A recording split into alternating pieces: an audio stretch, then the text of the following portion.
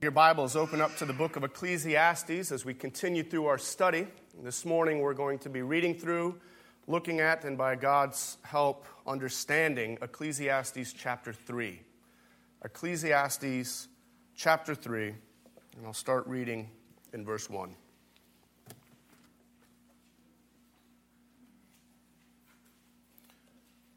This is one of the more well-known passages in Ecclesiastes, and as I read it, try not to hum along with the birds' classic song, Turn, Turn, Turn.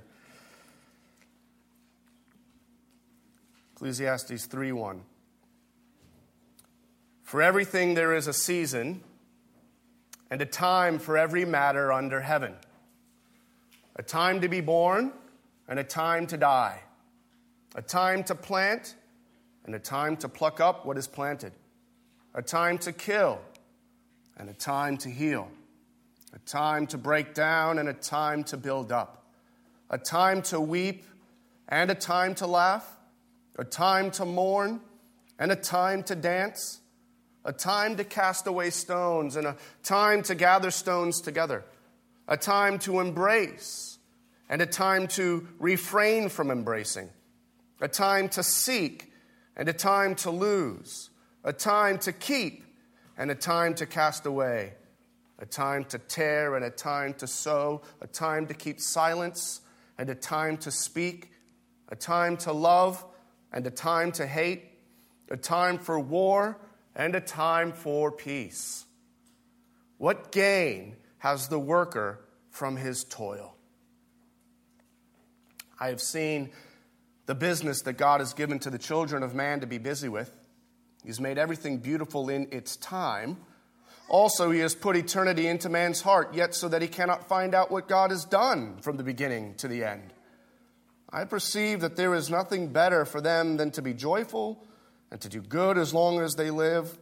Also, that everyone should eat and drink and take pleasure in all his toil. This is God's gift to man. I perceive that whatever God does endures forever. Nothing can be added to it, nor anything taken from it. God has done it, so that people fear before him. That which is already has been, and that which is to be already has been. And God seeks what has been driven away. Moreover, I saw under the sun that in the place of justice, even there was wickedness, and in the place of righteousness, even there was wickedness. I said in my heart, God will judge the righteous and the wicked, for there is a time for every matter and for every work. I said in my heart with regard to the children of man that God is testing them, that they may see that they themselves are but beasts. For what happens to the children of man and what happens to the beasts is the same. As one dies, so dies the other. They all have the same breath, and man has no advantage over the beasts, for all is vanity. All go to one place. All are from the dust, and to dust all return. Who knows whether the spirit of man goes upwards and the spirit of the beast goes down into the earth? So I saw that there is nothing better than that a man should rejoice in his work, for that is his lot. Who can bring him to see what will be after him? Let's pray. Our Heavenly Father, we thank you for this time that you've given us, a time that you have ordained for us to now, in this moment, to sit and to hear. And Lord, we pray that as we do so, this would be a time where our hearts are convicted of sin, yes, but Lord, also that you would, by your grace and the power of your Spirit, help us to rejoice in the forgiveness of our sins that we have in Christ. Lead us now and guide us with wisdom that we might make sense of this passage, Lord, and apply it rightly to our lives so that we would live wisely in life under the sun. We pray this in Jesus' name. Amen. My parents met in Afghanistan in the early 70s, and not shortly after that were married. But while they spent their time in Afghanistan, you can't help in Afghanistan to start loving rugs. They're everywhere, and they're not too expensive, and so they really got into buying nice Afghan rugs. And what you come to find out with a rug is that the quality of a rug is not seen on the upper part, which you see and walk on. Now, if you ever see my parents and they're checking out a rug, they go and they lift it up and they look underneath the rug. They want to see how it's knit together and put together. That's where the quality of a rug is seen. And you see that when you watch somebody make a rug. The loom that weaves it together. They're not looking at the beautiful side, the finished product. No, the maker and the crafter of a good rug, he's giving all of his attention and his focus to the underside, the knitted part. And it's only there that he can see what's going on, and he has a design in mind that will make sense when it's done, that we'll all see on the finished side. And I think there's something to that in how we live life now under the sun. There's something to seeing only the knotted and knit together weaving of under a rug that doesn't quite make sense, though after the product is finished and you lay it down and then you look at it, you see its absolute beauty. Life under the sun, life in this world, life east of Eden in a fallen world is much like looking under the rug. You don't quite see the beauty, but you know something's happening. You know that there's a weaving and a design taking place that at the end will produce something beautiful. And I think Solomon is getting at that here in Ecclesiastes 3. In chapter 1, we saw that the reality of death makes all of our repetitive quests for greatness, all of our grasps for meaning and purpose, actually quite meaningless.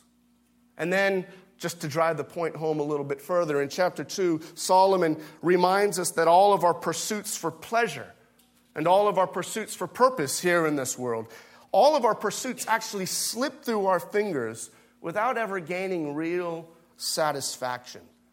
He reminds us over and over again, all is vanity, vanity, just a chasing after the wind, trying to herd cats.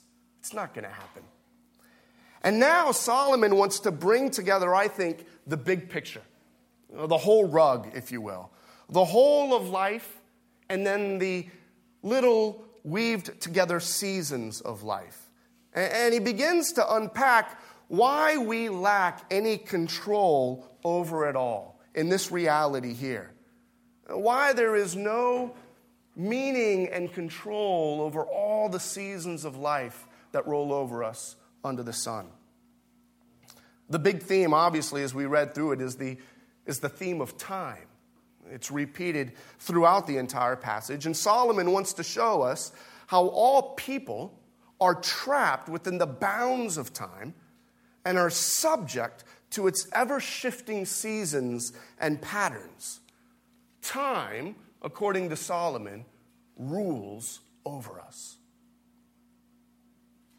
But he also wants to show us how God rules over time. Look at chapter 3, verse 14. You see what he says there? Whatever God does endures forever. Time does not bind God, nor the things that God does. God is not bound by time. And so once we get that, Solomon will help us to see that truth is a very freeing truth in this bounded time we live in. The first thing that he wants to show us is in the poem that he lays out in verses 1 through 8, and I'm including verse 9 there. And there in verses 1 through 10, I think we see the rhythms of time which rule over us. Just as the created world has its seasons and its patterns of regularity, there's winter and then there's spring, summer and then fall, and the same seasons and patterns reverse and repeat as they go through. Well, so too do our lives experience their own rhythms and their own cadences, seasons of life which ebb and flow for us all. There is a time to be born, and there is a time to die. There's a time to plant and a time to pluck up what is planted. There's a time to keep silence. There's a time to speak. There's a time to love. But then there's also a time to hate. And he ends by saying that there's a time for war and there's a time for peace. Now, this poem is a very interesting poem. It's made up of 2 couplets of 7, 14 different times of a time that is good and its seeming opposite. And it seems to be that Solomon is laying out here the perfection of God's time, and that sometimes are good, and we enjoy those good times. But then within life under the sun, there are also other times which are just not so good. Time for mourning. A time to refrain from embracing. A time to cast away. A time to die. A time for war. It's an interesting way in which he structured this. We're supposed to read through it and almost in its poetic nature flow back and forth in its rhythm, the way it rhymes within the Hebrew. And we're supposed to get caught up in the beautiful flow of its patterns. But there's also something I think quite interesting about this poem. There really is no structure to how it goes. One line doesn't really make sense after the next line. Yes, it makes sense as to why he begins with a time to be born and a time to die. That kind of encapsulates it all. But why he jumps from one thing to another, why he jumps from weeping to laughing, then to mourning and dancing, then to casting stones and to gathering stones, then from embracing to refraining from embracing, there's no real rhyme or reason to that. I think what Solomon's doing there is that he's showing us that within the rhythms and the patterns of seasons of time within our life, a lot of it just doesn't make sense to us this side of the loom, this side of heaven. There is a rhythm and a pattern that we're caught up in, and we have no control over it.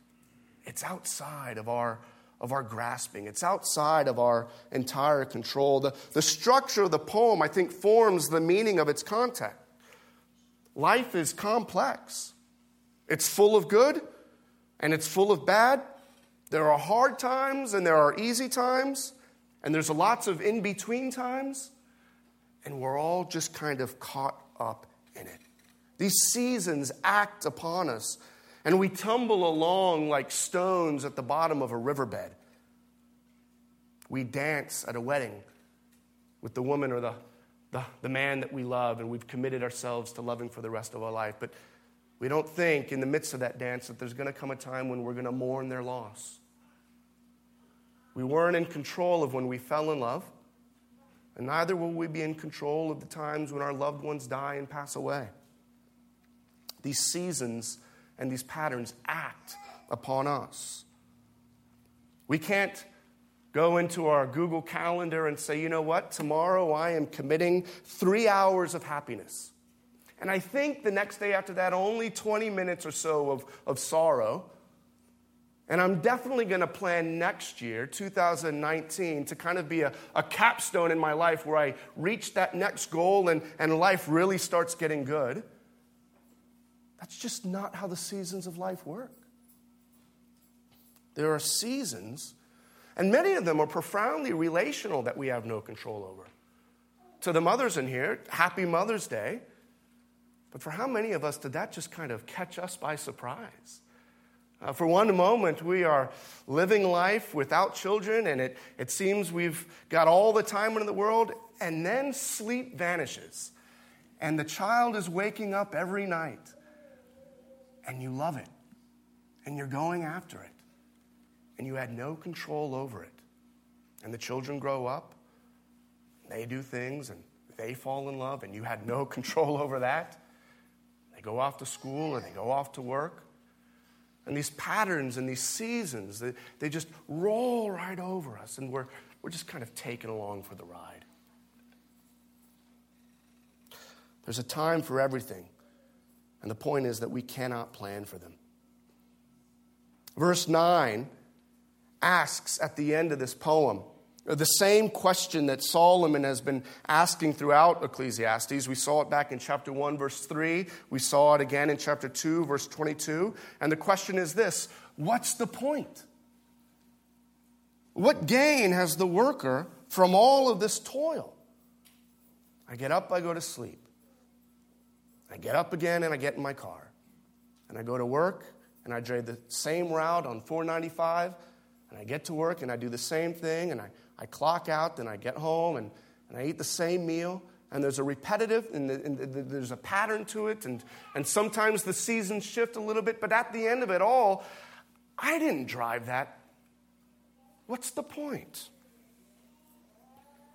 Life is a rhythmic, lyrical arrangement of good and bad, relational complexity, nuanced subtleties, and at the end of it all, we go into a box in the cold, hard ground of death's unending darkness. I think that's the point of Ecclesiastes chapter 3, verses 1 through 9. It's fascinating that this is a passage that's often read at funerals. And it's not unfamiliar to those funerals where Christ is never mentioned either. This is not, I think, actually the most encouraging thing to read at funerals. Appropriate, yes, but certainly not encouraging. The point of the passage is that what do we have to gain from all this? We die, and the patterns are done. And yet, the painful poetry of verses 1 through 9 is not all there is to this chapter. I think Solomon wants us to make sense of this painful poetry in verses 1 through 9 by seeing the explanation of the prose in verses 10 through 22. The poem is not all there is. And so we move on into the next section, and we see, I think, in the rest of the passage, now the sovereignty of God, which rules over time. If the poem is reminding us of the rhythms of time which rule over us, now Solomon wants to introduce to us the truth, the sovereignty of God, which rules over time. The rhythms of time and each appointed season controls the patterns of our life. Yes, that's true. But God does not exist within time. Look there at verse 14. Again, whatever God does, Solomon tells us it endures forever. Nothing can be added to it, nor anything taken away from it. God has done it so that people fear before him. Look there at verse 11. God has made everything beautiful in its time. There is a purpose. And he makes it beautiful when it's time to be beautiful. We find beauty, and I caught myself just this last week looking outside at our backyard garden. It was planted by the owners before us, so I can't take credit for it. But the flowers that bloomed are beautiful, and they're just this vibrant purple that you can't help but stare in and say, wow, that is so beautiful. And I had nothing to do with it. It was completely the seasons of life that brought that about. But God, with everything that's beautiful, he has made it beautiful. He's entirely in control. Look there at verse 10. These seasons are seasons God has given to the children of man to be busy with. He has established all of these seasons, all of these patterns, all of this time just for mankind to be busy with. Not something that he toils with, but something that he is in control of, that he gives us to toil with. I'm reminded of Psalm 90, where in verse 1, the psalmist tells us that God is from everlasting to everlasting, eternal and unchanging. And then the psalmist says this, 1,000 years are only as but a day in his sight. Time to God is nothing but his created clay to have fun with. There was a time when there was no time, and guess who was there? The eternal, unchanging perfection of God. And at one moment in God's wise plan, he said, let there be time and place. I just think about that. Let that lead you into worship, into the ineffable, wonderful glory of an unimaginable God who is outside of time. A day is as 1,000 years, and 1,000 years is as a day. Part of the struggle, though, part of the conflict, I think, that Solomon is bringing out in this text, and you can see it there,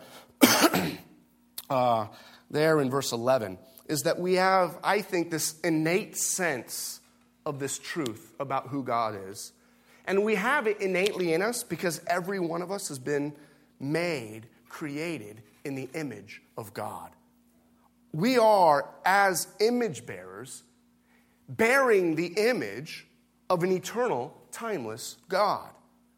We have, as verse 11 reminds us, eternity placed within our hearts. And the prison of the patterns of time, all of which end in death, that's not natural to who we are as God's image bearers. The struggle is seen there in verse 11, where Solomon is reminding us that we cannot find out what God has done from beginning to end. We know that there's something outside of time. And yet from our perspective, underneath the tapestry of the loom, we can't make any sense of it. We have this yearning and this desire as image bearers to be with him over there, over the sun. But here we are, under the sun.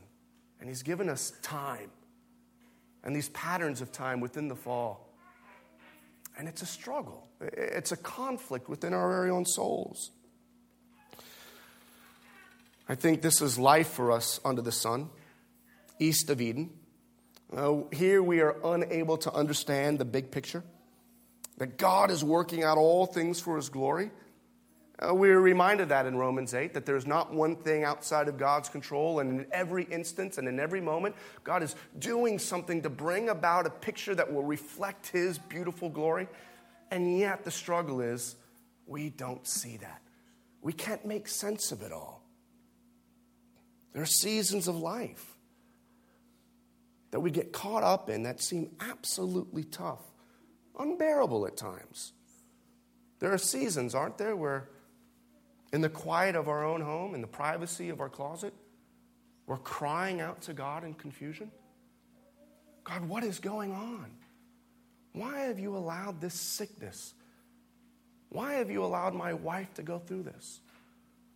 Why is my son not getting this? Why is my son not obedient? Why is my children not doing the right things? Why is society unfairly bearing down upon me?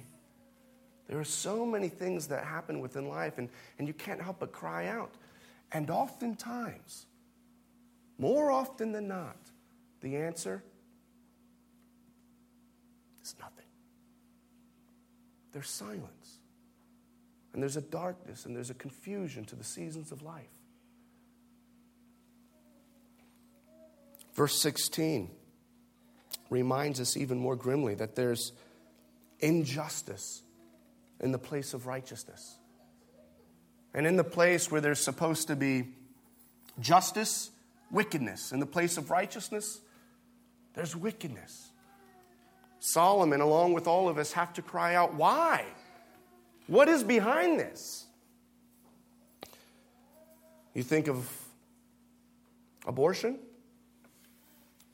the least helpless, the most helpless, and the least likely to be able to protect themselves. Society should stand up and say, this is a life that we will protect. And yet throughout society, every day, every minute, every day, thousands and thousands of helpless boys and girls are slaughtered. Now, this is wickedness in the place of righteousness. Have you heard of the name Damon Grimes, who earlier this week was riding his moped in his neighborhood and not doing anything wrong except having fun? He's ridden it many of times. I think the only thing wrong was that he was not wearing a helmet. And a police officer came and tasered him in the face while riding it. And he crashed and fell and broke his skull and died. This is a place where the righteousness should have protected this young man. Perhaps called him to pull over, but certainly not taser him while riding on his bike. Now, that's wickedness in the place of righteousness. And this marks every second of every day throughout time under the sun. This is living east of Eden, friends, under the sun of vanity. And I think we read this, I think we hear this, and we get to a place we feel it, I hope, where we cry out that this is not how the world was meant to be.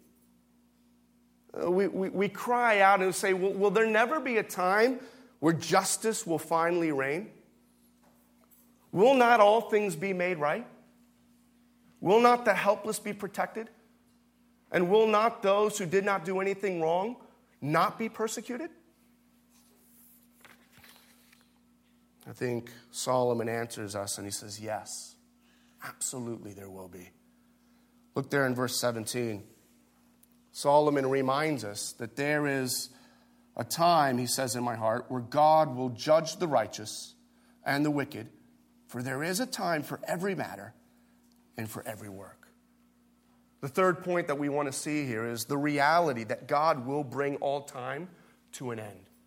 Yes, time rules over us now, and yes, God rules over time, and here's the greatest truth, God will bring it all to completion. God will judge the righteous and the wicked. The end of the book of Ecclesiastes reminds us, the very last line, the summation of it all, his final argument, he says that there is a time where God will judge every secret deed of all mankind. Every unfair connection made in the dark corners of society, every unfair agreement, every wicked plan carried out, God will bring that to judgment. All good deeds, God will bring out and judge.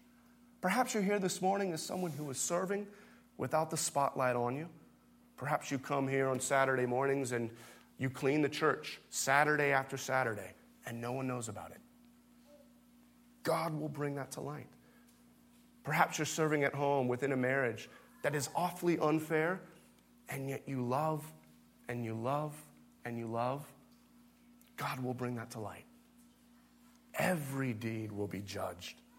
This is what he means, I think, in verse 15, when he says God will seek what has been driven away.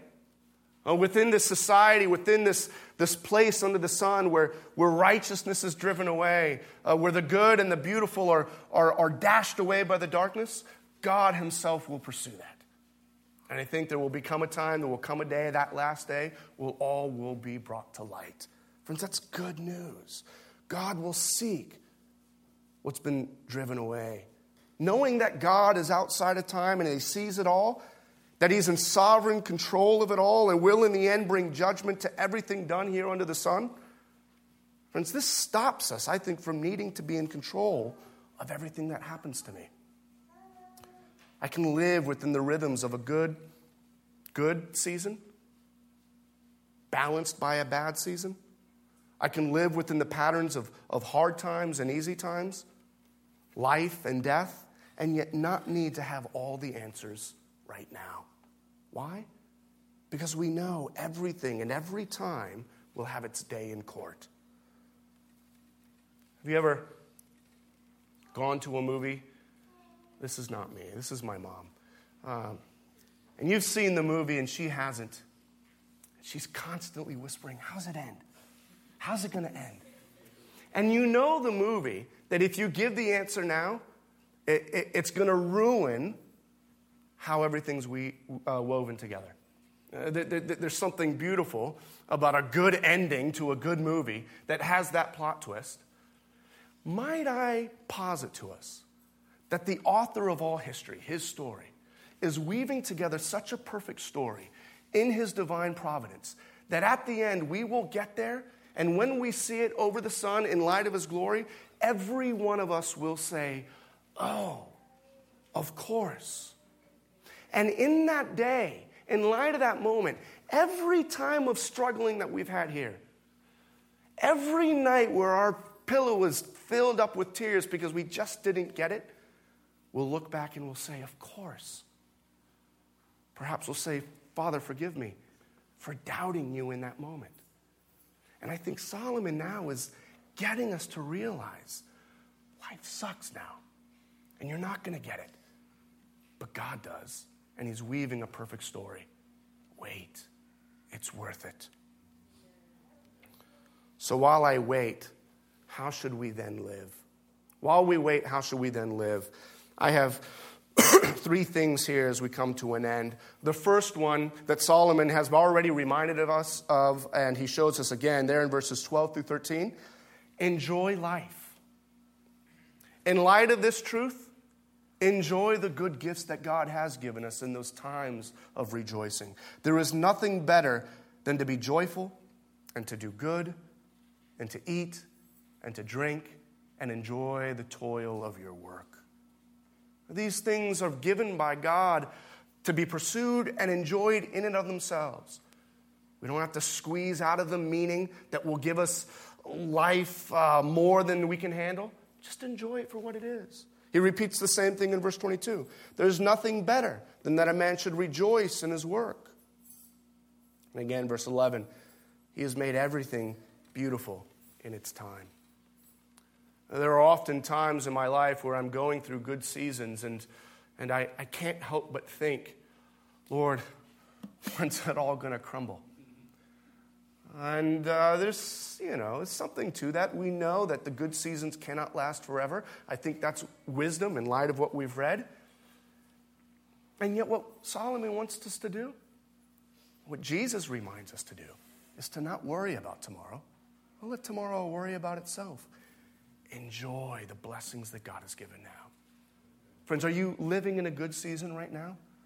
Then rejoice and thank God. Are you living in a season that's tough right now? Friends, rejoice and wait on God. I think that's the second point he wants us to see.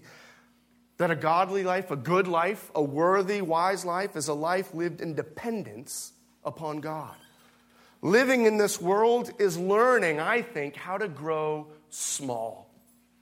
Living in this world is learning how to not be God yourself. Look there at verses 18 through 21. I said in my heart with regard to the children of man that God is testing them, that they may see themselves they are but beasts. But what happens to the children of man and what happens to the beasts is the same. As one dies, so dies the other. They all have the same breath, and man has no advantage over the beasts, for all is vanity. All go to one place.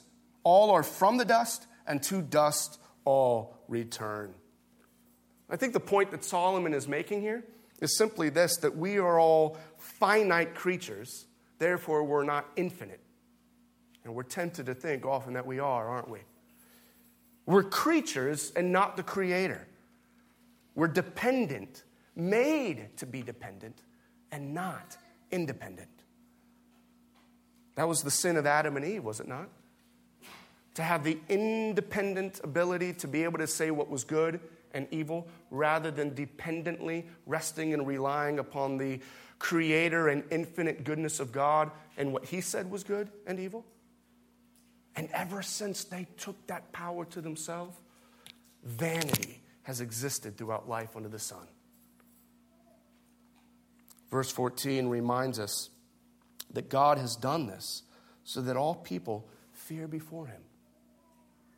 We're dependent, finite creatures, and we're meant, in light of this truth, to live in awe of God, or as Solomon says, to fear God. We must rely upon what he has said and rely upon his good providence, and not in our own selfish, self-exalted wisdom think that we can get control of it all. Again, in those tough seasons of life, are we crying out in dependence? Or are we shaking our fist and saying, God, that's not the way I would have done it? Are we crying out and asking God, sustain me, Lord. Help me. I cannot do this by myself. Or are we saying, Lord, I've got it from here. No more church, no more Bible. I'm going to take life by the horns and do what I've got to do. When you get in a car accident, John Piper's favorite analogy, when you get in a car accident and your little girl goes flying through the window and lies dead in the street before you, will you cry out in that moment, God, you are enough? Though my life and my treasures and my family waste away, Psalm 73, God, you are enough. Where can I go? I think dependence upon God shows us that true satisfaction in the life now comes when we live in humble dependence upon God. We can find a right satisfaction when we live in satisfaction of who God is and how he's working life out. Finally, I think he wants to show us that we need to live life in light of the end.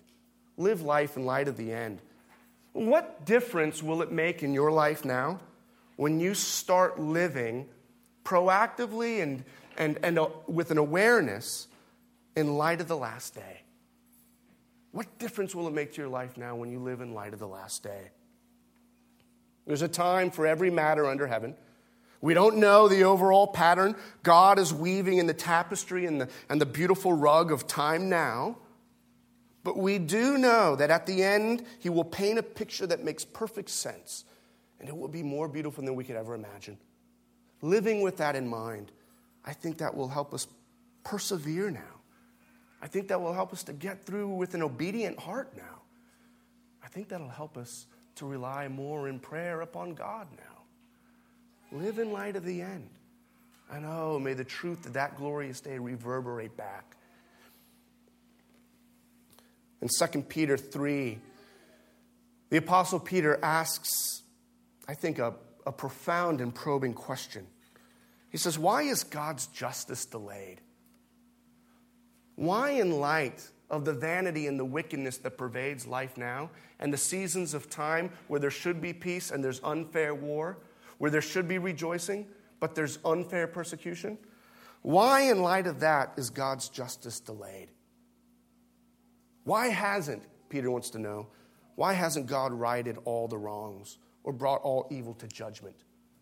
Do you know how he answers this? He says, if God were to judge everyone now, which one of us would be able to stand? The answer is no one. Peter says God is graciously giving time now for all sinners to repent. He's patiently waiting so that when that last thread of this grand tapestry of history comes to an end, and he brings all evil and all wickedness to judgment, and that last day, every deed is brought out into the open, and every thought and every action and every word we've spoken is now cast before him, the all-holy God. When that happens, there is no more chances. But because I love you, and because I'm waiting patiently for you to repent, I am slowly weaving this picture. Solomon is reminding us here, again in verse 20, that we all die because we've all sinned. See there in verse 20? All are from dust, and to the dust all return. Solomon is echoing the curse of Genesis chapter 3 after Adam and Eve sinned, and he pronounces the curse and says, from dust you came, and now to dust you shall return. Death has marked all mankind under the sun. This life is punctuated by the constant exclamation point that every one of us will die, which presupposes that every one of us deserves death because of our sin. And yet the good news, implicit here in Ecclesiastes, but profoundly explicit now in the gospel of Jesus Christ, is that Jesus Christ is the resurrection and the life. Jesus says, whoever believes in me, though he die, yet will he still live.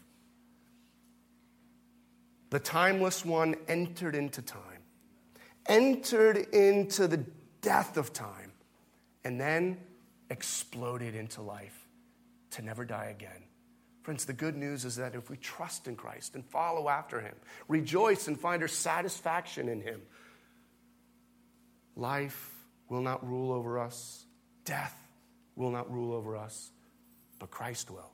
And in him, we will enjoy him forever in the timeless eternity of glory. Friends, let's rejoice and look forward to that day. Let's pray.